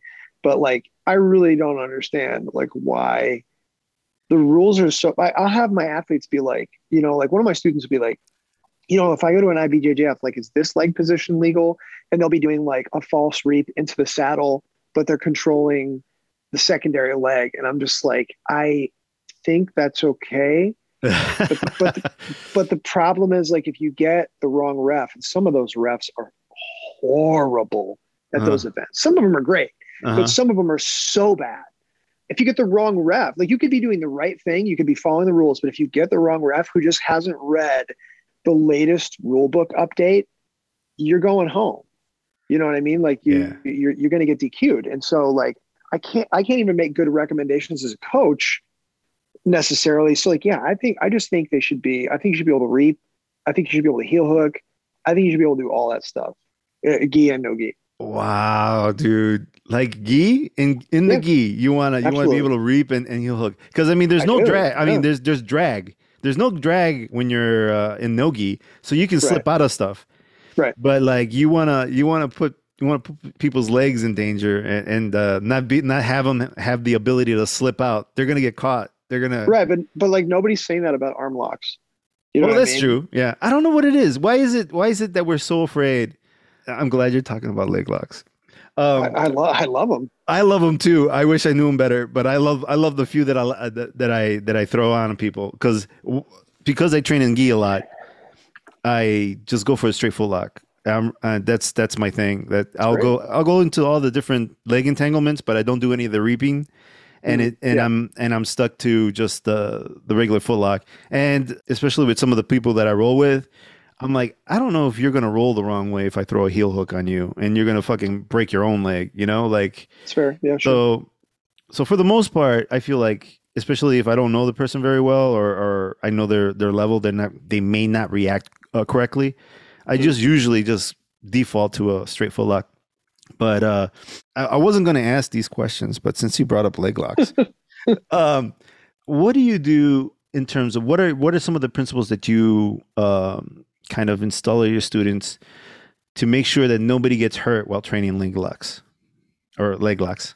That's an easy one. It's just the same principles that we instill for everything else. I think if the most impressive thing to me is a student who can catch any submission and give the person who they are submitting and controlling like a slow 3 count.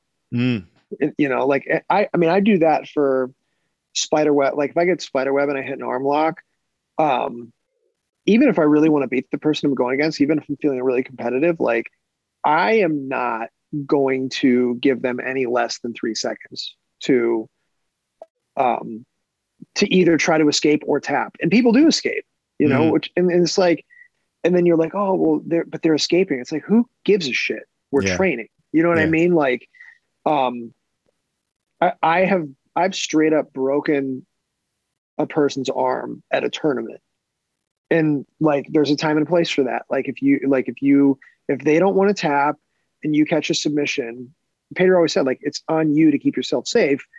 And if you don't want to tap or you don't want to tap fast enough in like a highly competitive environment, like that's on you. Yeah. But like when I'm training with my students and like the other black belts, like if I catch a sub, like I don't care how bad I want to tap you. Like you're gonna get a 1 Mississippi, 2 Mississippi, 3 Mississippi to either tap on me or get out. Mm. Even though people are not good at like taking this advice, I recommend that to everybody. You know, when I see somebody catch a submission and then consciously try to give a person a 3 count and then they lose the submission, I'm like, that's impressive. Like it's impressive to have that type of self-control, you know? Yeah, I think that takes a little time. Yeah, for sure. Because that's not something a newer student will be able to do. But I have been in a situation just recently. I threw a toe hold on someone, and he wasn't tapping, and I'm like, come on, man, just tap. Like I got this. I got this. It's the dead rights, and I'm like, fuck it. And I let it go. Like what do you want to do? You want to be the asshole at the gym that breaks people's feet, or do you want to just you want to keep your partners? I think there's a lot of ways you could approach that. Like some people like legitimately have a very odd range of motion in those positions. Mm-hmm. Like I have no problem asking, like, are you like, I'll be in it and I'll be like, are you good? And sometimes people are like, yeah, I just been really weird this way. And as it turns out, like I'm nowhere close to tapping them out, like for real, there's nothing wrong with that. That's, I'm sure that's true of a lot of people. I still don't trust it. Like, oh, sure. Like I've seen people like I'll be bending slowly and they're like, why are you so rubbery? Right. And I'm like, fuck this. Weird. It's weird. I'm like, fuck this. I'm letting it go because I don't know if you're super flexible and this is actually for real, or you're just really being really proud and you're really pushing the limit of your flexibility. I let it go. One thing I'll say is like, like the competitors I'm thinking about right now, like, of all the competitors at my gym, I don't think any of them take submissions too fast or treat the training room like a life or death competition. In that, like, you know what I mean? Like, because like for them, like the competition is the competition, the training room isn't the competition. Yeah. For people where it's like the training room is the competition, those people hurt people. You know what I mean? Like that, like I feel like those people are riskier. Yeah. If that makes sense. No, I absolutely know what you're talking about because I think I was that guy. Like you ankle biting motherfucker. I don't know what you're talking about. Someone stuck their foot in my mouth while I was clenching my teeth. But anyway, no, but I mean, I was that guy. I mean, I was, not that I hurt people, but like I didn't want to lose. I don't like losing. And even if even if it's training, I can't lose. I'm over that. I like most of the time. And sometimes that stupid ugly monster pops up, and I'm like, I'm not losing to this guy. But it's I try real hard to keep that idiot at bay because I'm right now, especially I'm in a new place. I don't want to be an asshole. I don't want to be the gym bully. I don't want to be considered the jerk, So you have to be willing to like lose, and you have to be willing to put yourself in bad positions. You have to be willing to try stuff in the training room. Mm-hmm. Like that's it. Like you just have to be willing to do that. Now, like, so when I went to practice today, my mentality was purely go through my pre-match ritual, execute all of the stuff that I've drilled for the competition, beat everybody I roll with. Mm-hmm. That was my mentality today because I have the Chicago Open this weekend, right? Mm-hmm. Yeah. But there are other days where it's like the focus just has to be different, and it has to be okay that one of your students or like one of your training partners puts you in a bad position or beats you on points or taps you out. It just has to be okay. I think rolling with my kids had helped me with this a little bit because I can't just smush my kids, I mean, I guess I could, but but then, Child Protective Services would show up at my door, but that really helped me like just chill. Cause I can't just fling them around, So like I let them win. Sometimes they win. Sometimes I make them lose. There's all those little games, but for the most part, I'm just playing. And I just got into this mode where I go to the gym and I'm going to do fun shit, like, I'll catch a foot lock, or maybe I'll get a 7-year-old choke. And then when they get out of the choke and they're like, what did you do? I'm like, that's called the 7-year-old choke, because I think it's full, I think it's funny. And then like when they know that I get them in the 7-year-old choke, they're like, oh, you fucker. You got me in the fucking 7-year-old choke. Because, I mean, you heard the story for that, right? No, what is the 7-year-old choke? I'm trying to understand. Oh, my goodness. Oh, man. I'm going to send you a video. It's Okay. Jeff Glover is talking about this one time he was teaching a kids class. I'll send you the video. And for all you guys that are listening, go look up Jeff Glover, 7-year-old choke. He tells this story about how he found this choke. It's fucking fantastic. And I've shared this with my training partners and people I know so that when they see this coming, they don't want to get caught in this because I love it. It's kind of like a little bit of a joke, right? And so when I'm rolling, at least at the gym, for the most part, I'm not being silly. I'm not being one of those jerks where it's just like, I'm telling jokes the whole time. No, I hate that. I hate that too. No, I'm not doing that. But I am trying to get some of the funnier, freakier things. So like I'll go for a buggy or I'll go for a 7-year-old choke or I'll do something funny. But for the most part, I'm trying to make my partner laugh. It's different when I'm getting ready for competition. For real, it's like it's serious. I'm not fucking around. I'm gonna implement my game. I'm gonna practice the things I want to do. But if it's just me and my new friends or my old friends, I'm having fun. I'm playing, and that's the way I always more recently have been approaching jiu-jitsu, especially since like I know that being 46, I'm not gonna be winning the mundials anytime soon, right? So I try not to take myself too seriously when it comes to being on the mats. And I think that's helped because I've gotten injured less. Oh, yeah. Way less. Yeah. I try to just count up the times I've hurt myself, like where basically it was totally avoidable. And it's actually most of the injuries that I've had. Not all of them, some of them are legitimately just, somebody spazzing and like kneeing me in the face. Like that's not on me, but no, I would say like, 85% of the injuries I've ever had were like, I'm either like in a bad position and I should just be like, hey, like either tap the guy and be like, you know what, this position's fucked up. I'm not comfortable, which the male ego never wants to do that. Right. Or I'm like, I'm in a submission where like something is stretched and I think I can get out. I'm pretty sure. And then, Yeah. So it's you're right. You'll get hurt a lot less. So yeah. Because you're not taking yourself serious, but go ahead. Hey, real quick. No, I'm sorry. I just heard my wife get home a little bit ago, and I want to go put in some family time. Okay, cool. But before we go, I just want to formally invite you to come up this summer, stay at my house, and train for a few days if you got time. Hell yeah!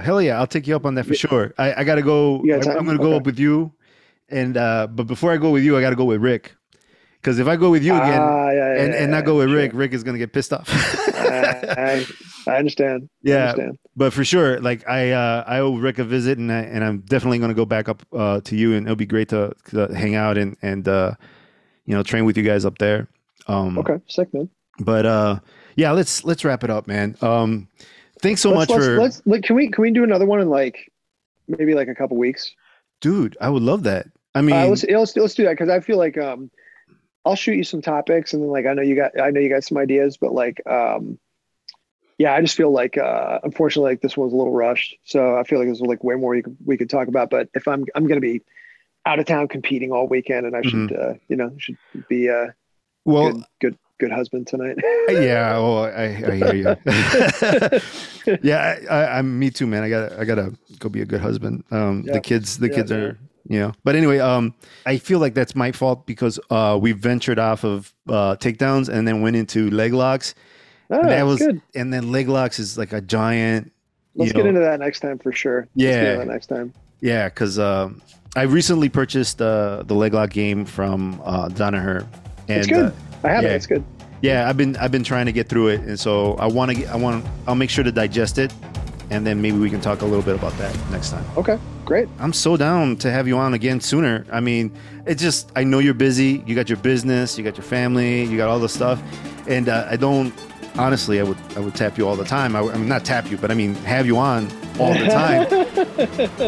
Yeah, I don't want to show up and then you have like, who you gonna tap now? Yeah. I enjoy podcasts, especially like if nobody asks me any questions, I would just like sit quietly for the rest of my life. Like I'm not a big talker, but like if you have like great prompts and like it's interesting for me to go over the stuff. So I'm down. Okay, cool, man. I love it, man. Hell yeah. Yeah, we can do it as often as you want. Okay, all right. Like if you want to like one day be like, hey, I'm free, you want to do a podcast, boom, we can make it happen if you want, man. Sick. Okay, sweet. Let's do it. All right, man. Well, thanks so much, John, for coming on. I have John Lawrence from Hurricane Jiu-Jitsu out in Cleveland. Thanks so much. If you guys have not checked out John's school out in Cleveland, Hurricane Jiu-Jitsu, check it out. It's a great facility. John's a great instructor. You guys got to check it out. Thanks so much, John. Cool, this is Edgar otra vez. We'll catch you later. The music you're listening to is titled Adrenaline Push by Bonkers Beat Club. You can find that over at Epidemic Sound. And should you go over to Epidemic Sound, make sure you use my referral link in the description so that they know that I sent you. Wow, John is just so damn smart. He's really kind of influenced the way I look at jiu-jitsu, and I'm so honored to have him on the show. I'm going to try to do another one with John in the next couple of weeks. Hopefully that pans out. But in the meantime, if you want more John Lawrence analytical jiu-jitsu conversations, I have a whole bunch of that already in the podcast. He's also got a YouTube channel. You can check him out there. He's always posting stuff in the YouTube, but especially on Instagram. So if you want to follow John, he's on Instagram under the name Hurricane JJ. And he also has a beautiful website, hurricanejj.com. If you happen to live in Cleveland, Ohio, I highly encourage you go over to Hurricane Jiu-Jitsu Academy.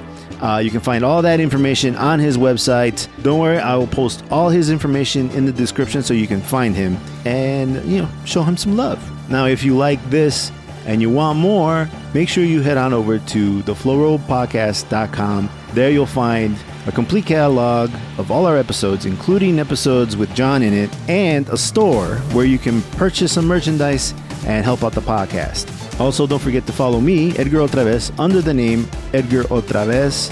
And don't forget to follow the Flow Roll Podcast on Instagram under the name The Flow Roll. And help out the podcast by liking, subscribing, and commenting wherever you get your podcasts at. Thank you so much, John, for coming on. It's always a pleasure. Can't wait to have the next one with you, man.